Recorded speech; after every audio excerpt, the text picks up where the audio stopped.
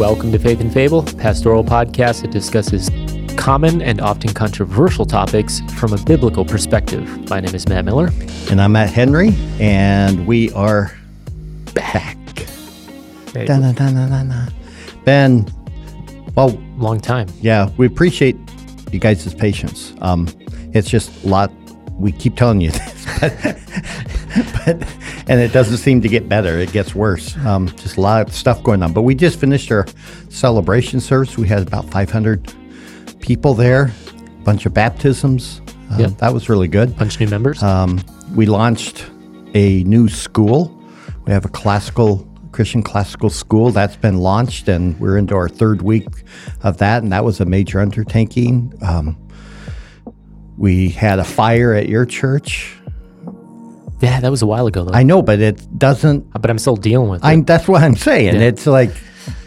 We moved, finally. Yeah, you finally moved your second time because you had an interim living. So moved twice in 2 months. That was fun.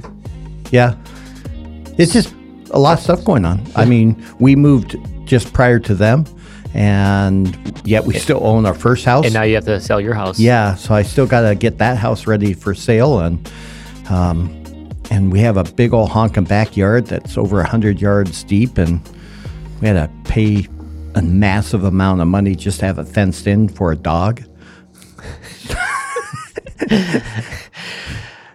So anyhow, we just been getting stretched. I got a wedding this weekend. Oh, it's this weekend? Yeah.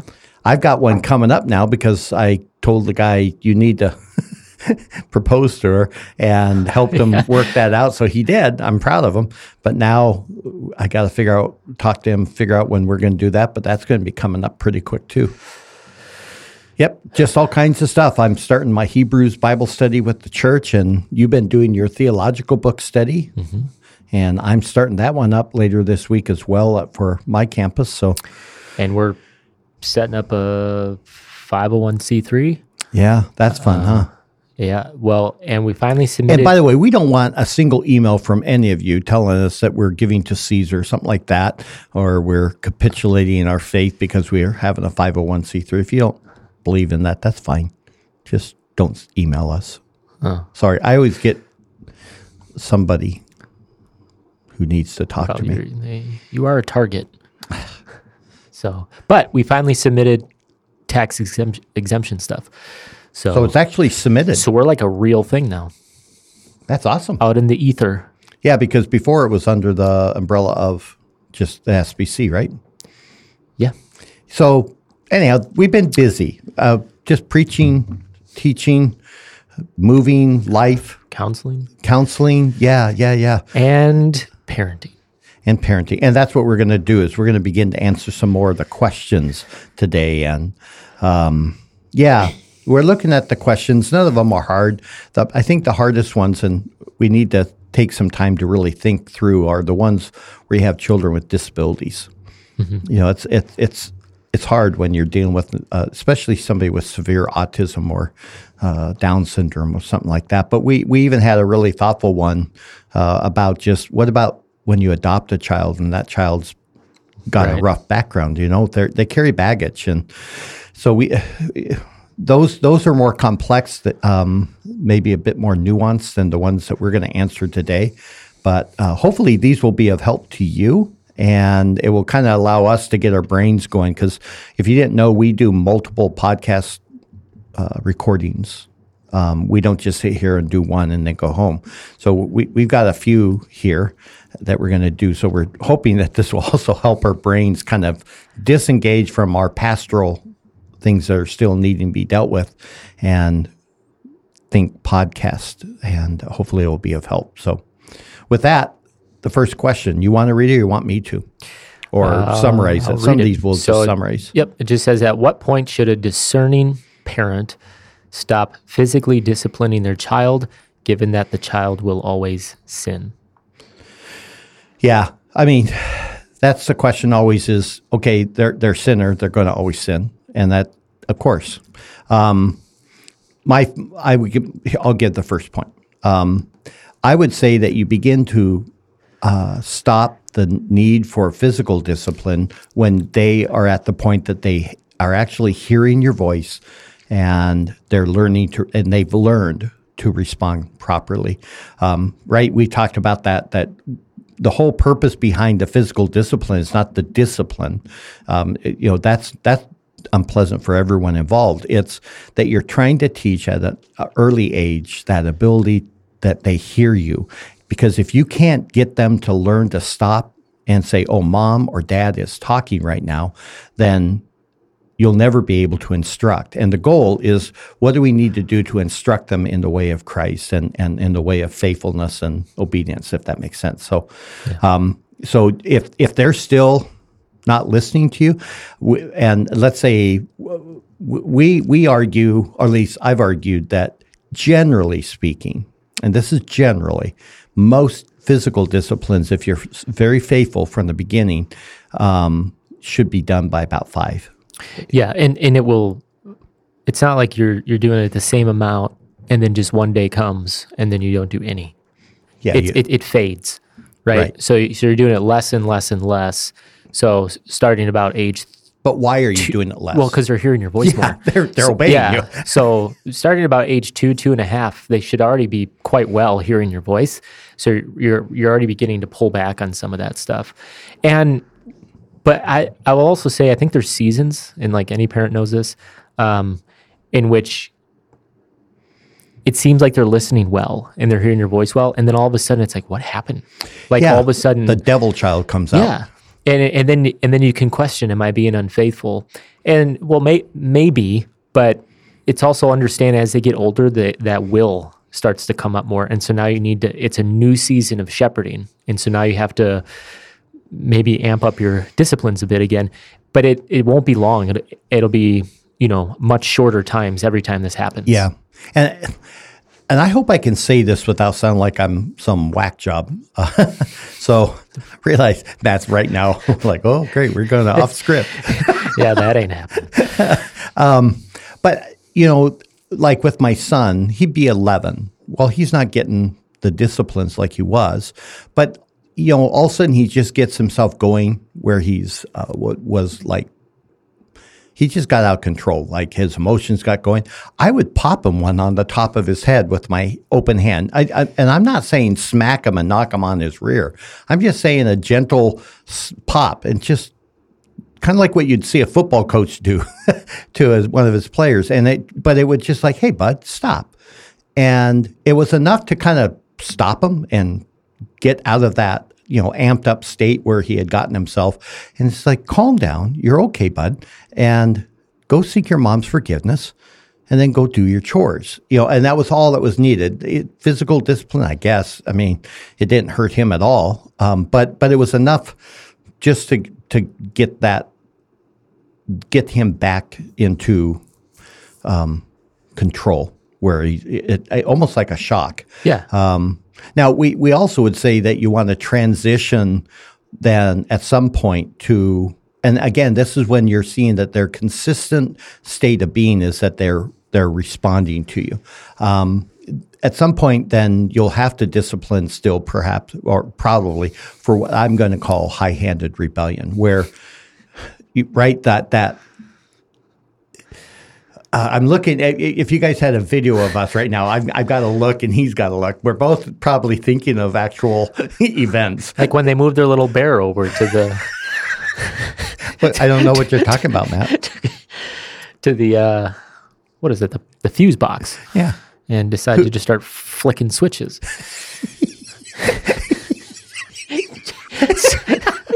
So we're trying to record a podcast. My wife just FaceTimes me because... and this is great. I just like, huh.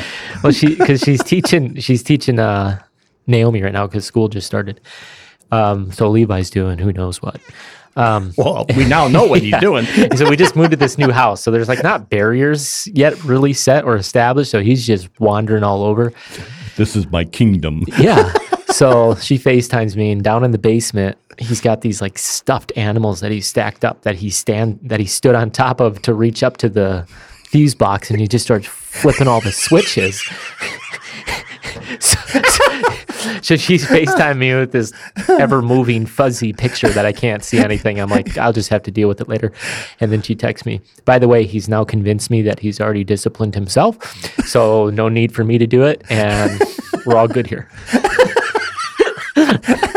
He's how old? 3, right? Just turned 3. Yeah. The force is strong in that one.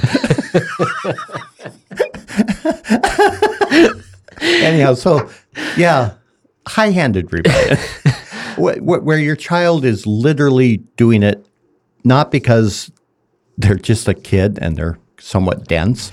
It's because they know it's wrong, and they've counted the cost, and they've decided, I'm going for this. Those things are scary, because if you don't begin to deal with that willfulness, where it's I am literally going to go and do what I know is wrong, then you're training them that those types of things are okay. If you even look in the Old Testament, the high-handed rebellion in the Old Testament, I mean, that got you cut off from the people. So you want to take that very, very seriously in their early years. So that's where you'll say, oh, apparently a rebuke or a correction or even a facial expression is not enough to bring that child back. They're going to do it anyhow, especially things of gross unkindness to a brother or sister where, they just give them a cheap shot because they're annoyed with them. That kind of thing, it's like, okay, apparently you need a discipline then, and you're going to do that. What also might be a situation where you would still discipline? Yeah, and then there'll always be those unique kinds of situations, So, for example, if they want to act like a small child, then it's, well, we're going to treat you like one. Yeah, but like if they're 10. Right. And they want to just act childish, and they know the rules, and again, they're overtly just pushing things and deciding they want to cross barriers. It's like, all right, then we'll treat you like you're 4. Yep, over the knee. Those can be very actually shocking to the child, because by 10, 11, 12, they probably haven't had that in a long time, and spankings hurt a lot more then.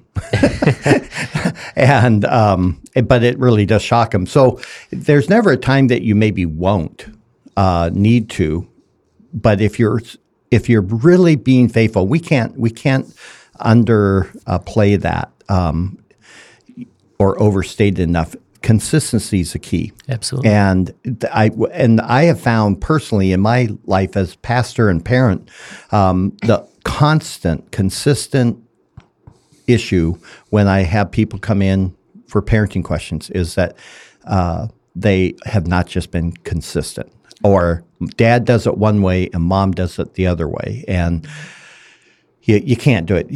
Mom and dad need to buy into it. You need to do it 10 out of 10 times, because you'll be shocked, but those kids will say 1 out of 10 times is worth it. Yeah. So that leads us then to our next question. Yeah. So then how do you curb consistent disobedience, and they have marked your ages 2 to 3? What would you say? Well, we would hope that you're listening to the podcast. So if you're not, then go back and listen to the podcasts on parenting, especially the early ones, because we deal with all of that. But it's going to be that. A 2 to 3-year-old who is consistently disobedient is a person that you are training to be.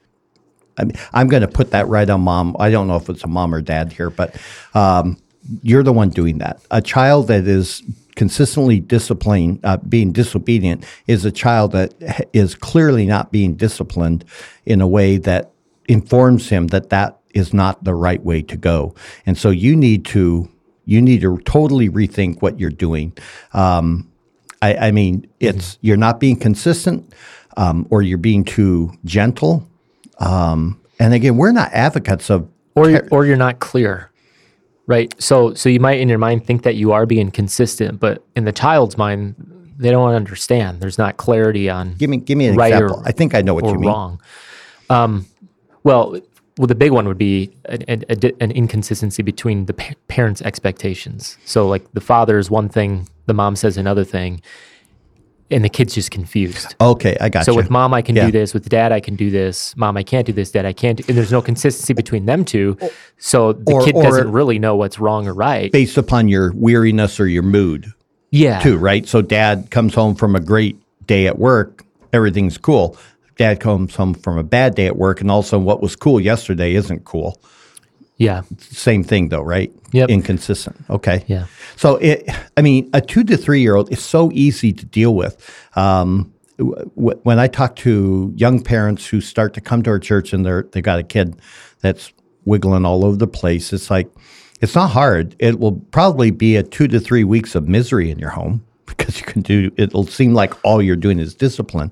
But if you guys buy into it, just consistent, faithful administration of the discipline, both by mom and dad, and lay out, again, we're not going to redo our podcast for the person. Lay out the principles. Did they obey? And did they show honor or respect? If neither one of those can be said firmly with a yes, then they need to be disciplined and instructed in that discipline. So consistent disobedience just means you're not disciplining faithfully. Mm-hmm. And if the guy, whoever asked that, wants to contact us via email, we'd be glad to maybe interact on a more private level. Or heck, I've even FaceTimed a few people. If they think that one of us might be able to do that, just let us know. Just remember, we're busy. So, but we'd be happy to do that. All right. How about this one? So with COVID, more and more people are working from home. And I think a lot of the companies are discovering it works just as good. But it's creating some tensions at times in marriages because dad's home and mom's there. And the kids, she's struggling maybe to deal with the kids on one day or another. And dad's just in the other room. And why isn't he coming out to help with the discipline? And just that tension between husband and wife, because he's like, hey, I still have a job. Right. I'm at work. Whether it's in the other room or not, I'm still at work. And you can't just be coming in expecting me to drop what I'm doing because Joey here is deciding to throw a fit. Deal with it. Mm-hmm. And yet she's completely aware that her husband is just in the other room and she's feeling a bit overwhelmed. So how do you address that kind of a unique tension? Because it's happening right and left at least in my church, we have at least half the people are working from home right now. Yeah. Well, when all the COVID stuff happened, my life changed not one bit. I know. That's not funny. Everyone was like, it's utterly, it's just a whole new paradigm that people have to adapt to. And I'm like, same as it was yesterday for me, because I work at home and well, you didn't even have an office back then, did you? I did not, no. And now I'm 4 minutes from the church and I still work at home, though it may change. So for us, it's just there's a clear understanding that I am working and I have working hours at home. And so if the kids want to come in, first of all, they always have to knock. And most of the time they get a no, unless it's like lunchtime, because otherwise they're just going to be in there all the time. But when it's a discipline issue, Lydia takes care of it almost always, unless it's just, you can hear this is a unique kind of situation. And then I'll go out and deal with it. Every once in a while, she'll say, hey, can you come and help here? And at that point, I'll lay things down and, of course, go and address it. But generally speaking, she takes care of it because she has to. I mean, right. I can't just I just can't stop working. Yeah. And that's actually similar to me, not here as much as, it was when we had our kids at home. I was at church and I worked extremely long hours early on, but I would get a phone call every once in a while. It's like, it's out of control. And I would drive home and every child, Kim would have them sit on the couch to wait for dad to come home. That was the longest 5-10 minutes of their life, because when I came in, it's like, you literally made me stop everything because you guys have chosen to do the one thing you're supposed to do, and that's obey your mother. So now you feel the wrath of your father, and I would deal with it. But those, sometimes it would just chew them out on the phone and rebuke them, and then get Kim back on and say, now go discipline them and make certain that they know that they've been disciplined. Because sometimes she's just tired, and so she's not disciplining maybe as faithfully as she should. And so she's actually helped. And I don't mean this in a critical way. It's just without meaning to, because she's doing it all day long. Yeah. She just started to relax and let things slide a bit. But when I was in seminary, it was more like that with the real little kids. And I actually would put on ear protection for shooting guns so I could block out the kids. And Kim knew that when I went in my office, I had to study. And so it was just like what you said. It didn't matter. She had to take care of it because I had to get this stuff memorized and papers written and books read. And what I would try to do is take consistent breaks. Maybe not as consistent as she would have liked, but I where I would just walk out. You have a presence. Yeah, right. Just how you guys doing? Or sometimes I know it's been a rough day and I've been hearing a lot of disciplines. I would go out and just get down on my hands and knees, which all my kids knew it was playtime, and they would just all dogpile on Dad, and I'd just throw them around a little bit and bubble kiss their bellies, all that stuff. Sure. It did my heart good. I think it made my wife happy because it's always nice to hear the laughter of your children, right? Yeah. And it let the children know it's not just discipline, because some days that's right. What it feels like. But then giving them a hug and a simple admonition, you go and obey mommy. I love you, and then go back in. Yeah. I literally locked my door because I couldn't afford to be interrupted. Yeah, and so we have said in other episodes that generally speaking, it should always be the father who does the disciplining. When he's home. When he's home. And so now the question is, well, yeah, he's working at home, so now shouldn't he always do it? And I would say, no, here's the exception. He can't. And you want to be careful you're not implicitly training the children that they don't actually have to listen to mom's voice, because every time it's going to be dad who comes and disciplines anyway. And so the expectation is that the children should listen to the mom. And so there's a power in her also executing that discipline. Yeah, so, excuse me. I'm sorry, guys. Not sure if we've helped or not. I hope we have, but there's also then just a hard attitude of the wife of recognizing that she's a helpmeet, and so she's a helper of her husband. And so if she is not getting her children under control on certain days, she's not helping him. Right. And what she's actually asking is him to reverse the roles and him help her. And that's not good. So it's the wife making certain that she owns fully and completely that her first and foremost duty is the training of her children. So if she's trying to do some fun activity, or she's trying to relax, or she's trying to cook or something like that, those are all fine, but they're not her central core activity, which is I'm here to train my children. And again, just taking that fully seriously, and I know that's hard. So husbands working from home should be listening for that kind of stuff, coming out and giving their wives a hug, making certain that they don't use their work as the excuse not to come out of the minister if they're capable of doing that. When they're all done with work, that they're done with work and they come out and take over for mom. All of those things too, where the husband can signal that he's not, nothing will make a wife more bitter than suspecting he's still in there, but he's not really working. All of a sudden she starts seeing his likes with his name attached to it on Facebook. It's like, you're not working. Yeah. Something like that. Hopefully that helps. Yeah. Okay, what about this one? I think we can deal with this quickly. Helping children with fears. Yeah. So I think we've answered this in previous ones. First of all, we would say don't be a person of fear yourself. If you're always trying to control circumstances so that everything's just always safe, you're implicitly training something into your kids there. Or if you're worrying and fretting yourself, right? I mean, your children reflect you. Yeah. Yeah. One of the I think I mentioned this last time when we did this one. One of the verses that the kids have to memorize is, "When I am afraid, I trust in you, God." And so if it's something like, even if it's something like a thunderstorm and one of the kids wakes up crying. You're right, we did. Yeah, I'll go in there and we recite the verse and they know what it means. We pray with them and just say, look, when you're afraid, you can always go to God. Just pray to him. He'll protect you. And, so you're just reinforcing those kinds of things. But you need the moment to make it real, right? So you can give them the verse to memorize, but it doesn't mean anything until they're actually scared.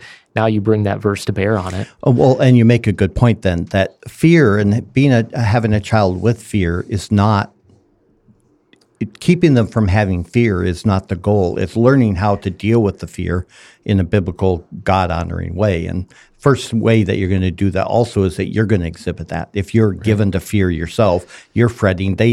Children aren't stupid. They can hear mom talking on the phone to her friend, and all it is fear-based talk, conversations. Well, I don't know, or every time a child tries to be adventurous, the boy gets up on a brick wall and get down, you might hurt you. It's like, well, you're not helping your son anyhow. So, and then what you said with praying with them. But the last thing I would say for this, because we have answered it, you're right, is don't let fear freeze them or you.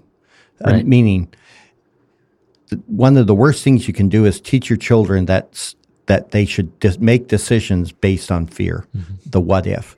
A great evil occurs in that. And we both as pastors have dealt with this where we have full-grown adults come in and they tell us what they already decided to do and they put into action, and now they want us to fix the consequences of that. And I know a question I ask is this: can you tell me why you thought that was a good idea?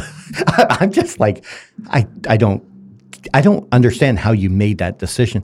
And it's almost invariably, we were afraid that, and then you can fill in the blank. And it's like, okay, so you were working on a what if and a fear, and that's what controlled you, rather than what is good and right and honoring to the Lord. It might be frightening. I mean, we've been reading in our Bible reading, and we're finished up with Daniel. And, Shadrach, Meshach, and Abednego for the fiery furnace, right? But I love the way they say it. We're not going to obey you. You can cast this into it. Our God is able to deliver us. But then they say, and even if he doesn't, we're still not going to obey you. I'm sure they were afraid. I mean, that's a scary thing. But their confidence was in the Lord, and they were not going to allow the fear.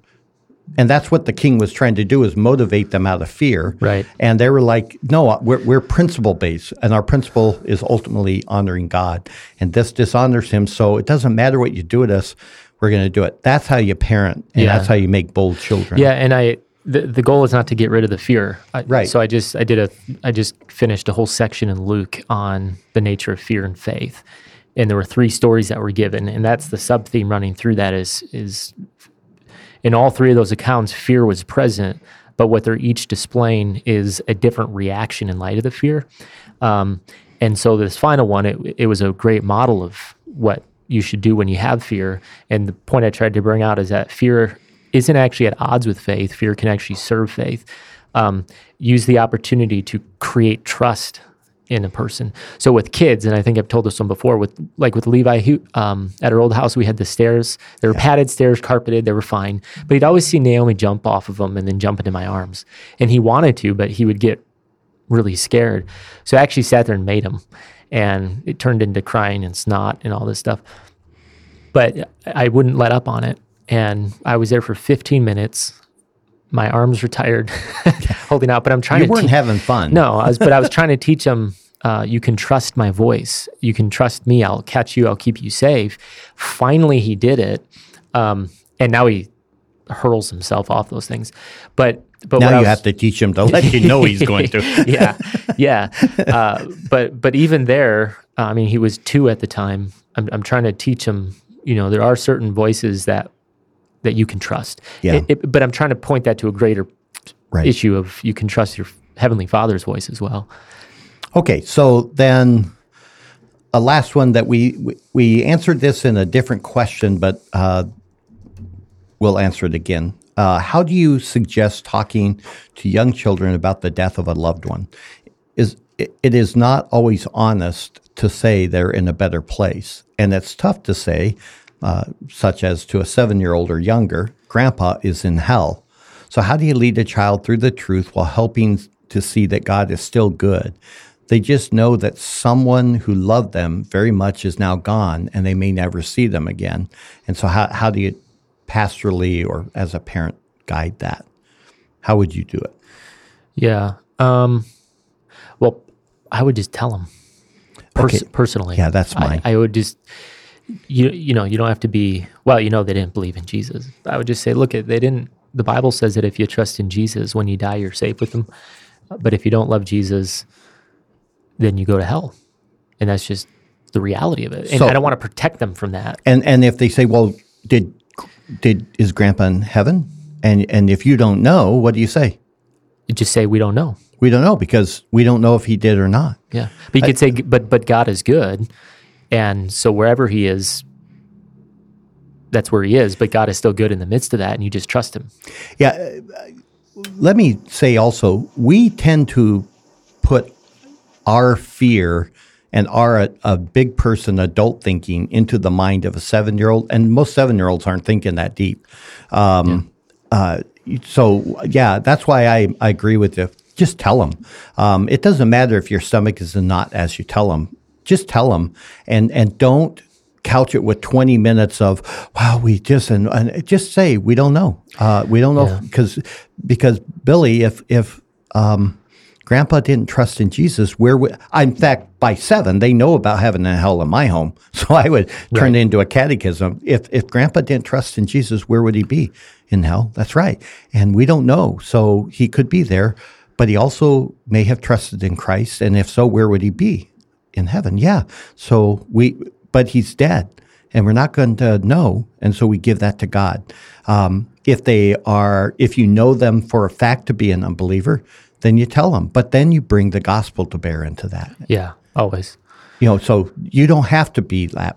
You don't have to do that. This is why we're telling you, this is who Christ is, and this is what he did, because we want you to have life. And Joe, I know he's, your uncle or something, but Joe, we told Joe about Jesus Christ all the time, and he did not want that.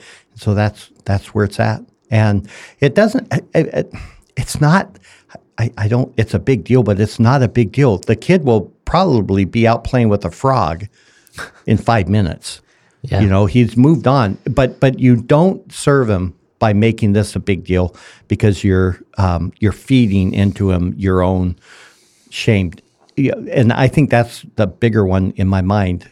I think mom and dad are embarrassed too often of God's wrath. Yeah, you don't want to communicate false things about God, right? Yeah, that's a brutal way of saying it, but that's really good. Yeah, I mean, if you're constantly sidestepping the question or softening it, even, do you even believe? Yeah, you're communicating certain things about truth and reality, and now whenever someone dies and Naomi hears us talking about it, her first question is, well, did they love Jesus? Because she just knows if you do, you go to heaven. If you don't, you don't go to heaven. And so for her, it's already becoming a big deal. And how old is she now? 5. She's not 6 yet then. Okay. Yeah. So I hope that helps. And that is the end of the questions for today.